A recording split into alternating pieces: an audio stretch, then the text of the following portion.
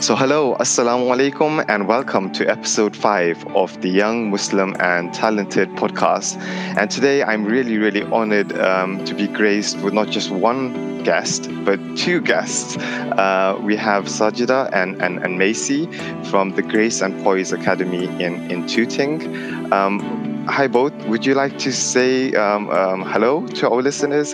Yeah, hi. So, I'm Sajedah. Alaikum. Hi, I'm Maisie. So thanks so much for giving up your time on a Sunday morning to talk to me. I really appreciate that, and I'm sure my listeners do as well. So as I understand, Grace and Poise is very unique in the sense that it tries to bring together two different art forms, which is ballet and poetry. But I'm really interested to hear about how you came up with that concept and how did you both meet. And maybe if you want to tell us a little bit more about that story before we dive into what it is that you actually do and why you do it. Sure. Yeah, thank you so much for having us. So Maisie and I, we were good friends before we became kind of business partners. We met back 2018. I was new in London. Maisie had just converted to Islam. And we kind of had mutual friendship on the basis of, learning more about Islam. And we found soon after that actually we were very passionate about child development. And I would tell her about all the things that I was learning and doing. And Maisie was talking to me about her journey with ballet. And, eventually it became a matter of what Maisie was at a junction point with where she wanted to go with, her career in ballet. And it was at that point that we kind of merged both our interests and our passions together to bring something very, very unique to the Muslim community. And Maisie can speak a lot more about the ballet side of things. And for me, I think it worked out very nicely between us because I have quite a significant background, working with Muslim youth and work in various Muslim organizations for the last 10 years. And by the time I'd met Maisie, I'd said to her, there is so much need for something that, we need to do something. There's a great need for us to bring the ballet to the Muslim world. There's a great need for us to, develop our children, the Muslim children, and give them various platforms to develop skill sets and their identity. And so really that's where, my side of the story or the side of the idea came about. And then we kind of complemented one another. And Maisie, has such an extensive background in ballet. We kind of merged our two brains and we brought, Grace and Poise together. That's really fantastic. So actually, Maisie, so you've professionally trained with the Royal Academy of Dance. So can you tell us a little bit more about what that was like? And I know you've previously shared a lot about how that's instilled different life skills, and maybe talking to that aspect of ballet. Yeah, sure. I mean, I started ballet at the age of 3, so relatively quite young. And it very quickly became something that I used to express myself emotionally. It was a way I sort of communicated artistically with the world. And it was something I used to physically train my body to give me such strength, but also train my mind. And the mental and emotional aspects, I think, are something that quite often people aren't as aware of. So really, I found that ballet, when I was growing up, gave me a creative outlet. It gave me an explorative approach to learning. But, the key thing that I've really stuck to is that it's given me a sort of a mental training and a character development that stayed with me for life. And I think these things, that's why ballet became so rooted in who I was and my identity. So when I trained, I taught after I graduated from the Royal Academy of Dance. So I graduated with a degree in ballet education specifically. And then I taught and I did some freelance choreography and I ran a ballet company for a few years. And the reason it became such a prominent thing in my life was because when I was growing up, I felt that it gave me such determination, such sort of patience and perseverance in everything that I did, and sort of memory retention and analytical ability towards learning. And it also really, really impacted me in terms of just the way that I built my character, how I wanted to kind of achieve excellence in everything that I did. And, now I'm a Muslim, I can see how much those sort of concepts are really, really vital to the raising of our Muslim youth. But that was basically why it was such an important thing for me growing up. And I would say ballet would really have freed my soul and trained my mind and sort of built my body. And so I feel like they're such essential aspects that when I met Sajedah, I could see that there was something lacking in our community, in that, many children couldn't kind of explore something as beautiful as this. So that's where we bonded. And the beautiful aspect of bringing poetry together with ballet, it has such depth emotionally and mentally for the children, because obviously poetry is such a beautiful art form, and it has so many benefits in terms of connecting with words and meaning of words or dynamics of words. And they can really communicate through their experience with poetry and ballet. So that's how we came together to sort of create something that, to be honest, in the ballet world is quite, it's never been done before at all in this format. Mm-hmm. No, it is absolutely very, very unique. I'm interested in exploring a little bit more about those skills that you were able to develop through ballet, maybe a bit later in the conversation.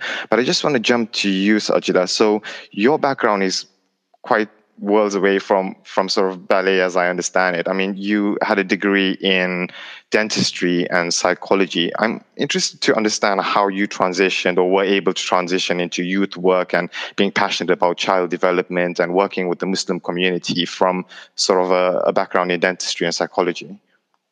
Yeah. So, I mean, from a young age, I've always, I've always had a love for, generally Islam and the Deen, and I've attended a lot of, growing up, my parents sent me to a lot of study circles and various things. And from a young age, I think I've always developed a passion for Islam. I do believe it's just such a wonderful, perfect religion. And I've questioned a lot of things growing up. But I think as growing up, I started to see discrepancies between what Islam was as a religion to what Muslims were in reality, or what the state of the ummah. And I think, I really raised a lot of questions, and I really pondered a lot about, why is there this discrepancy? And I think through the journey of that, I in the meantime, I obviously went to university and I studied, dentistry, and I always wanted to explore psychology. And if it was that I didn't get into dentistry, it would have been psychology. But alhamdulillah, I had the opportunity to be able to actually explore both. I love dentistry, in terms of, what it is as a service to people and the skill sets that it teaches you as an individual, and managing patients and children and various skill sets. But specifically, I found that actually in dentistry, my passion was also, anxiety management. How do you help, children and young people and adults even through various difficult experiences when they come to the dentist, or when they present themselves to hospital, when there's trauma and all sorts of different aspects. So, that's where kind of dentistry and psychology fitted in. But to be more specific about the child aspect, during the years of, being at university, I was very heavily involved in, the mosque, ISOC, FOSIS. I kind of was heavily involved in all sorts of Muslim activities. And I think there was a passion for, I've been created for a purpose and I need to do my part. I've always been grown up with that you need to do something. And with the fact that I felt that, there was something, because I understood there was a discrepancy between Islam and Muslims, I definitely felt that, there needs to be an awakening, there needs to be an understanding of what's happening and what can we do about it. And for me specifically, I find that working with children is for me, I understand it to be a way of making an impact in the world, because you are raising the future generation. And I'm very, very, very passionate about that. And I kind of merged all my interests in Islam, in psychology, with working with children. And, I set up a scouts group, and I worked with mosque, youth groups. So I worked in various capacities. And just from it all, I kind of just came to this over the years, my passion for we need to make a change, and we need to make a change through, the generation that we're raising. I'm finding that when I work with youngsters, they're ashamed of sometimes being Muslim. They're ashamed to, they say their full Muslim name or say Assalamu alaikum, or, there's so many different aspects. And I think I've grown up to just be so disheartened by it. And I feel really, really passionate that Islam needs to kind of come alive in Muslims, and to make that beautiful impact that Islam should have to civilization in the way that it did when it came down to the Rasul Sallallahu Alaihi Wasallam, over 1400 years ago, and it turned, Jahiliyyah to a great civilization. And I feel that we need, we're far from that, but we are on a journey to get there. And I think that's where I've come in with, okay, we need to make a change. We need to tap into our youth, and how can we make that positive impact in society? So that was kind of my mindset.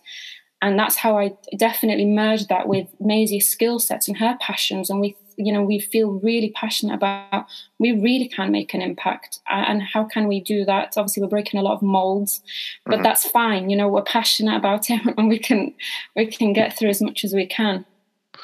Yeah, I mean, it's interesting at the end you mentioned about breaking through molds. I definitely want to explore some of those potential barriers, both invisible and the ones that we know about, that you both had to go through or break through in order to do what you do today. But before we jump to that, Maisie, I'm particularly kind of interested to get your view on what Sajedah just said around the discrepancy between, how Muslims should be viewed in the world and what we currently are kind of projected as, particularly because I guess you reverted to Islam maybe 2 years ago. I also would like to explore how your relationship with ballet and your career has now evolved and changed as a result of you reverting to Islam. So I think I converted, just short of 2 years ago now. And before my experience of Islam, my whole identity surrounded my career or, my family and aspects like that, as it would. And but primarily for me, my identity was really connected with my career. And ballet was something that I'd done from such a young age that it had shaped me so much so that when anybody asked, who are you? What are you? What's your purpose in life? It was always rooted to ballet. And I think that in itself has been quite a major shift for me. When I found Islam, I realized very quickly that my purpose is much greater and everyone's purpose is much greater. And so I started to feel that. started to fill my heart essentially with Allah rather than with things that are inconsistent. And I have always found this so fascinating that the only thing in this life that's consistent is Allah, because the world is inconsistent around us. So, we have to be first attached to Allah and then attach what we can kind of give to the world and how we interact with the world. And so that's where ballet shifted for me from being my purpose to being a means to my purpose. And that for me is the fundamental my fundamental drive in doing this, because like Sajedah, if I hadn't done ballet, I've always been so passionate about children. So for me, really making an impact with people is a big part of why I love what we do. And so I realized that I could make this transition, and there were things that we had to evaluate in how to kind of evolve ballet in the way that we've known it to be something that would be more suited to our community and more supportive of our community. But actually those aspects became quite simple for us. It was more kind of getting these fundamental purposes laid down, because for us our fundamental purpose, it goes beyond ballet. It's about giving opportunity, like Sajedah said, to a much greater purpose. And facilitating that character. So for me, that change of lifestyle and finding Islam, it only made me realize how much my history had shaped me towards finding Islam. The way that I'd raised my character through ballet, it made me want to seek excellence. And I think that mindset drew me to Islam, because it just gave me this space to want more, constantly want more. And I think that's such a beautiful aspect. So now the change has mainly been that I've now filled myself with Allah, and now I've got this purpose to serve Allah through what we do. Yeah. Excellent. Sajedah, I'll jump back to you because you mentioned something previously around going through this phase of exploring your relationship with your faith when you were younger. And I think you mentioned an organization. I don't know if it's an organization called Circles of Knowledge, or was that just through Circles of Knowledge in terms of people that you knew? How important was that phase in your life in kind of shaping your ideals about what you want to do now with your career? I mean, this bigger purpose that you both talk about so passionately, and I it's the same reason I do what I do. I'm trying to get to the heart of where that has come from. Yeah, so it was just generic, study circles. That your parents send you to people of knowledge, and with youngsters your age, as teenagers, that you sit down and learn about Islam and who are lawyers and various key subjects, if you like, when it comes to your religion. So I mean, I think for me it was probably when I was a teenager, and I just remember sitting in these study circles and, learning Islam, and I found that it's the discrepancy that I referred to earlier that really has stuck with me for a long time. I found that Islam in theory was just so wonderful, and it has the capacity to change people from, a state of heedlessness to a state of productivity and efficiency. And it turned, Islam, when you learn the history of so many companions, that it really turned people's lives around. People gave up their wealth and all various aspects because they loved Islam so much. And I just thought, well, if Islam is that powerful and it can have that impact, then why is there so much suffering in the Muslim world, on a wider scale, and why are people, there are so many problems, in the Muslim community. And that has always stuck with me from being a teenager, to be like, well, what is it? What is it? Why is it one thing and why is reality something else? Where have we gone wrong? Because surely right now Muslims should be pioneers, as they were during the Golden Age, or, in Spain, that we should be pioneers leading the way. Where did we go wrong? And I think that key question has always stayed with me, and I've always been keen to question. I think being reflective is really important. I've always been really reflective about everything around me. I look around, I question, I ask, I explore, I read into it. I'm not satisfied with just a simple answer. Well, if it doesn't make sense, I want to understand more.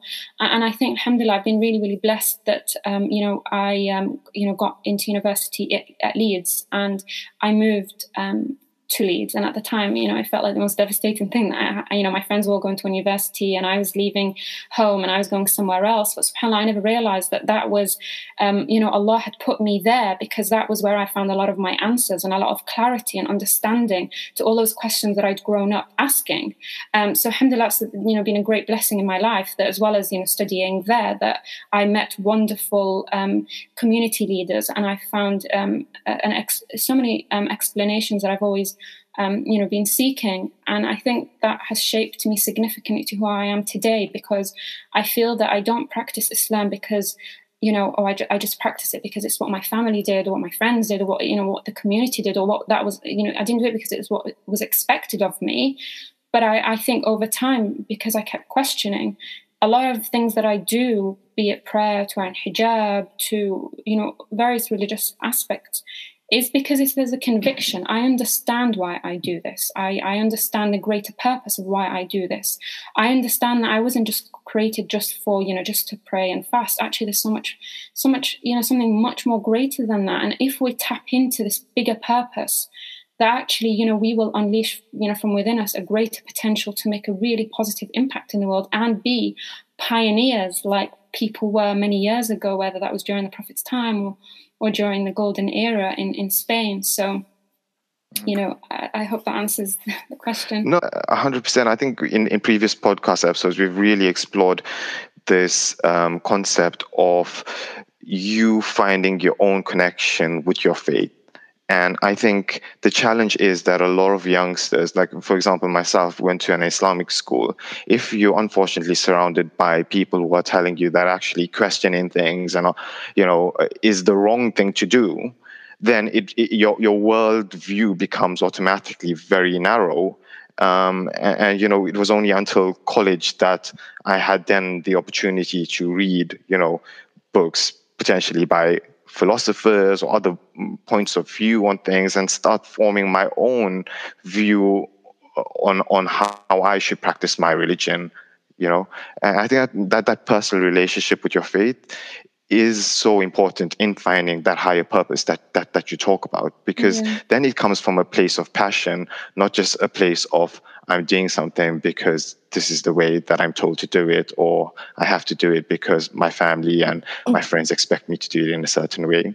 Yeah, it's interesting that you actually mentioned that, because I went to an Islamic school for high school, and that again was a significant, had a significant impact, because in growing up, being in that school, a lot of the time it was, you do this because you just do this. We used to pray jama'ah, prayer together in congregation, but I could, girls at every opportunity to sneak away, they would, and in the fire exits, or like just hiding away, hiding in bathrooms and doing all sorts of different things. And hijab was, we had to wear it in a certain way, and actually as soon as girls could rebel, they would immediately rebel. And what I actually saw was, to be honest, I was like, wait, what? Is this really what raising the next generation looks like? Because it's not right. You can't, in an RE class, we never got taught why prayer is important or why we wear hijab. You don't question those things. And I think that's sad. I think it's sad that you can go to an Islamic school and actually, get told that Islam is like that. You should just do it. Don't question it. So I want to talk about how that has potentially, made both of your jobs slightly more difficult, in the sense that you have to try and win over the hearts and minds of some parents who potentially think in a very certain rigid way, and almost, open up the world of ballet and poetry to them. So not many Muslims probably consider ballet as a career prospect, or it's not something that people aspire to do. So Maisie, maybe you could talk a little bit more about the importance of arts, and how we can put it back up on a pedestal, particularly in the Muslim community. So I think our approach, just to kind of explain it for those listening, is we do offer, our classes are structured so that we have female-only teachers, and the classes cater for modesty, in that there's always a private space for practice in that respect. So we are respecting female modesty in the way that we should. And when we talk about any sort of performance aspects, for us, the way that we put things forward is that we have ladies-only audiences. So we are being really respectful of girls from a very young age as they grow up. We do go into Islamic schools, and there are little boys that participate, because early years, when you've got children that are 2 or 3 or 4, or just very, very small children, we're talking about basic coordination, basic control, stability, stamina, strength, all of those other aspects, flexibility, and then we've got the emotional aspects in terms of connecting with the story, expressing yourself non-verbally. And then we've got all the cognitive development as well that goes along with that. So this is invaluable to children at those early stages, because it builds these transferable fundamental skills. And so this is why Islamic schools particularly like what we're doing, because it's something that their children haven't been able to explore it so holistically before. Ballet has so many benefits, and especially with poetry. So it branches out into so many sort of areas of child development that it really holistically raises the child. So we offer it in that context, but in our evening academy, which we run with an examination process, the children we do have mixed classes under the age of, I believe, 5 or 6. So the idea is we're providing that space for those skills to be developed. But as they get older, we do have to be respectful of modesty, which is why we then have girls only classes and female teachers. And with that aspect, I think many parents kind of, the big questions we had were, where is this going? What if my daughter loves this and she wants to be a ballerina? Am I encouraging her to do something that then is going to compromise her faith later on? And actually, we thought very, very long and hard about this when we set it up.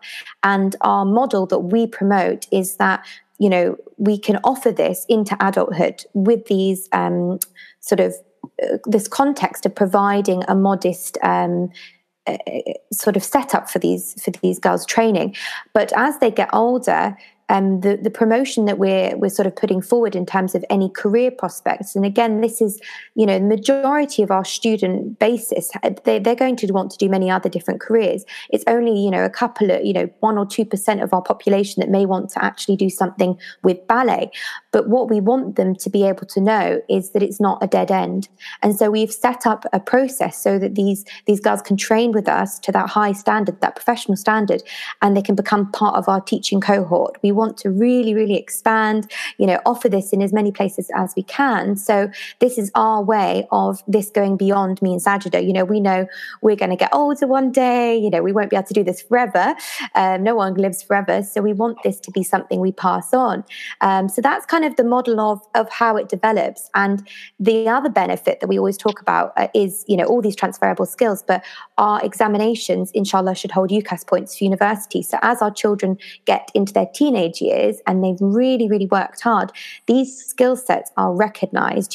When they go to a university or they go for a job application, what they've been doing with us looks really, really powerful on their CV. So this is the kind of aspect for the majority of our children. It's about raising them for anything that they want to do. It's going to help them with that, inshallah. And so how have the Muslim community reacted to that? Because you've really clearly articulated the benefits of that. I would love to send, inshallah, if we ever have kids in the near future, to your school. Have you faced any resistance? And what would you try to say to try and reach out to that population? Because the reason I ask this question is because we do have this habit of always, appealing to the people who actually are, in a sense, more open-minded like us and are willing to listen.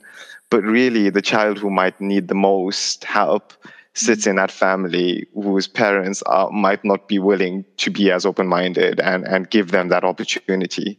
And sometimes I think we have to fight a little bit harder to try and win over those hearts and minds. I'm just wondering if you have any thoughts on that. Yeah, Sajedah can speak about this a bit more, but I found that the ways of adapting ballet to the Muslim community with regard to modesty and, supporting them so they don't compromise faith, that was relatively easy, because actually what we do really supports their faith. It gives them that strong identity, especially when we run workshops or our poems talk about good character and good morals. We really connect with them on that basis. And the way we teach, Sajedah is really, really passionate about, she can speak about this more, but, making sure that the way we educate the child is in line with the sunnah of raising a child. And so we really teach them these invaluable concepts, how to be kind, how to be grateful, how to be patient, how to help others, how to be a lovely member of the class. We really support that. But I think a key aspect is helping these children to think independently. So like Sajedah growing up, she can think, I know why I'm a Muslim. I know why my faith is the first thing in my heart, the most prominent thing in my heart, because they've not just been told to. They've actively engaged with it and made this decision because we've allowed them, we've supported them and facilitated them to think independently and be confident in who they are. But I think the main battle that Sajedah will probably speak about is the education, the assumption of what ballet is, and the education of these benefits of extracurricular activities, because quite commonly we find there's a problem with the Muslim community thinking beyond the STEM subjects, thinking about the benefit of the arts or the benefit of extracurricular activities to support that holistic child development. So I think that's what we've been, battling. Wouldn't you say, Saj? Yeah, definitely. No, it's definitely, I think the number one factor is, once we've overcome the other obstacles of, ballet isn't, it's not compatible with Islam, which we've overcome now, that the next big obstacle is definitely the aspect that our community are still hardwired thinking that, my child needs to excel in the core subjects. They need to be very, very academic. We need to get tutors for them. We need to support them academically as much as we can, with the mindset thinking that that's all there is. That's what determines a successful individual in the future, whereas that's not really the full picture. And trying to educate the community to understand that there's so much more to that, not because we say so, but actually because in reality, universities and jobs are looking for you as a whole person. They don't just look at what you have acquired, at GCSE or at university. They want to know what you do in your spare time. They want to know what hobbies you do. They want to know what sports you play, because all these things demonstrate, life skills. And life skills mean that you will be, you'll do better in life and in your job, because you'll be able to problem solve, you'll be able to communicate, you'll be able to lead a team or work with a team. And they find that that's more effective in, the success of jobs and businesses than somebody who comes in with just, the academic background and just the theory. And so, we're trying to educate the community to understand that, not just, to be successful, for your child to grow up to be successful in the way that you want them to be, you actually need to give them more than just the academic support. They need extracurricular, but not the dip in, dip out extracurricular activities, where they actually find extracurricular activities that the child really enjoys and that they commit to that, and that your child doesn't just give up. You support them through the challenges so they can persevere and get through that, so they can acquire, really good skill sets. We need skill sets like patience and perseverance and willpower, all of which is essential as a Muslim that you need, because your faith is, there is challenge. To elevate yourself from the state of Islam to Iman to Ihsan requires a lot of persistence and patience and focus. And so these skill sets will give you both a success in the deen and in the dunya. And so trying to have the community understand that is definitely our obstacle, continues to be so. And we're always trying to think outside the box. How can we overcome this? How can we get people to understand this? And, I think, this will be a journey for us to, reflect on still in the future, because we're still working on it. Yeah. But one thing we have found to be effective is, as you mentioned, children who most, that need it the most are probably the ones that we need to try and kind of, reach out to, or, they're the ones that we need to try and break the barriers for. Is us going into schools actually is a key model for us, because parents might not otherwise think about it, whereas if we can go into schools and be part of the curriculum, then actually we can ensure that if the child didn't have that opportunity otherwise, they have had that opportunity, and that opens up their scope of knowing what there is out there that they can actually seek and do. And one thing that we feel passionate about is actually finding the funding that we can actually go into schools with children maybe that come from more deprived areas, or come from a lower socioeconomic group, and we want to be able to actually support that child so that they can optimize their cognitive development and various aspects, so that we can help to set them up for a better life ahead of them, to be a better Muslim, to be a better citizen, and a holistic overall better person, inshallah. Inshallah. No, I mean, what you both say completely resonates with me, because I was one of those kind of kids who always excelled at all of this stuff outside of academia, right? So I just got involved in all the extracurricular stuff all the way through university, and I somehow ended up learning skills like you talk about, cognitive flexibility or discipline, or even just getting the right posture. It's so important, and people don't know about it, right? If they don't know about it, they can't really teach the kids about it. So no, I really think what you both, is absolutely fantastic. I mean, we've got through the most of our podcast, but what we like to do right at the end is just ask a few sort of almost fun-based questions, but I also like to throw in some deep questions in there as well. So you both talked about legacy and the importance of legacy, and so I wanted to hear from you both what the ultimate legacy or vision for Grace and Poise is. Is it to become the next sort of, I don't know, Bolshoi ballet company, or the London Royal Academy, or what is the ultimate vision for Grace and Poise? Okay, I'll we have big dreams. That's what I want to hear. Don't touch. We've only been running for about 18 months, but actually, where we see ourselves going. I mean, we hope to be the academy, the Muslim Ballet School Academy that doesn't just run in London. We hope to actually have branches, all around the world, inshallah, one day. We know this is not going to happen, next year. We know this is, a good 20, 30-year plan. This might actually not happen in our lifetime, but that's the dream, that we want to be able to reach as many, we want to be the go-to academy in every Muslim community, that actually, we're just popping in, to do classes with Grace and Poise Academy. But really, it's more so that we want our ethos to spread. It's not just about ballet. Really, our ethos is, we want to train our teachers who will train the students who will be future teachers, and hopefully spread this across the world, that, ballet is a tool for you to acquire skill sets so that you can be a better Muslim and a better, a whole, well-rounded person in general, that actually, you need to serve your purpose to Allah, and this will be a tool to help you serve your purpose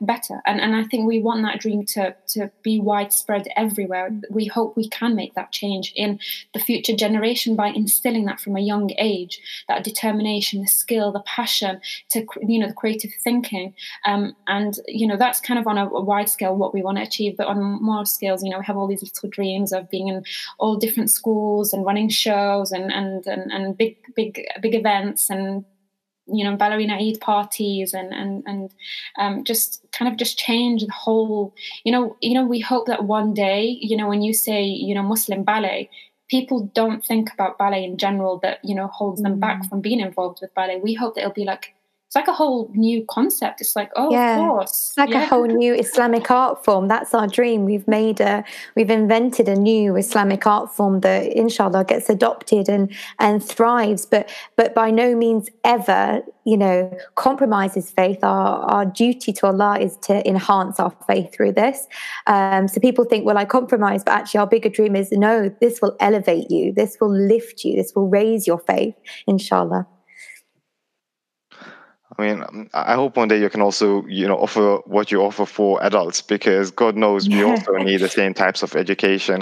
I mean, I've started reading Islamic poetry recently, and there was this sheikh called Ahmadou Bamba, and he was actually a Senegalese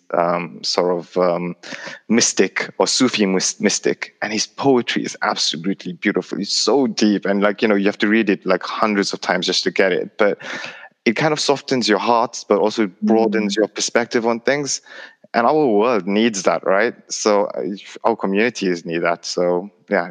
And I think that's the beautiful aspect of poetry. For me, I'd worked with music for years, and this just goes so much deeper, because you have to connect with morals and deeper meaning. And the kids say to me, Miss Maisie, this poem's all about clouds, so my movement's got to be light, it's got to be soft, it's got to be airy, and they get it. And Saj and I always have a giggle, because they know all the words and they say it back to us in class. They say all poetry back to us, subhanallah, and it's just so beautiful, because like you said, we need that depth. So alhamdulillah, it's beautiful. Fantastic. So I just want to ask how you guys are getting on in the whole lockdown period. So how has it affected the academy? Have you had to transition to sort of online? We did do online. We've done online. We have to be very, very mindful of the modesty aspect. So because we know our mums that come to ballet, we have let it be just something that's for our existing students. And especially because, I believe very strongly that these art forms have to be taught firsthand when you're learning them, for the first time, because there's a lot of technical aspects with the body. And I believe in that precision and that excellence in training and not kind of doing any damage. So we've just worked with our existing students. They've been practicing at home online with pre-recorded videos, and we trust our mums that they're very, very mindful of what we need in that respect.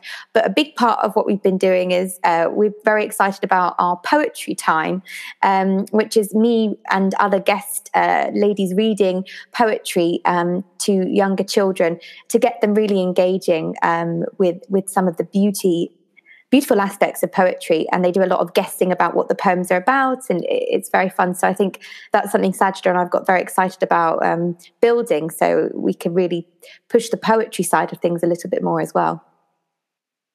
Great. So we end off with this little sort of fun round where I kind of just say words that I think might be slightly sort of important or have some sort of resonation with you both. And just, I mean, talk about the first thing that comes to your mind. It could be one word, it could be a sentence or anything. I'll start off with you, Sajedah. So the first word I have for you is development. Children. Children. That's the first thing. I'm always talking about child development. I think given what we just spoke about, that totally makes sense. Maisie, I have purpose for you. Islam. My other word was actually Islam, so then I would have said purpose. Sajedah, I have poetry. Creativity. And last word for you, Maisie. So, kids. Freedom. Freedom. I also always think about kids as like innocence, as well. It's like if the world could be like, I mean, so I work in the corporate world, and sometimes I was like, if we could just be kids around the table instead of really, it'd just be so much easier to get things done. So Jazakallah to you both for giving up your time again on a Sunday morning. I really appreciate it. It was really interesting chat for me, and I learned a lot about two things that I, was not very well versed on before this conversation. So I really, really appreciate that. If you have liked this conversation, please do comment, like, subscribe, and share with your family and friends. But for now, it's Assalamu alaikum from me. Wa alaikum assalam. Jazakallah khair for having us. Okay.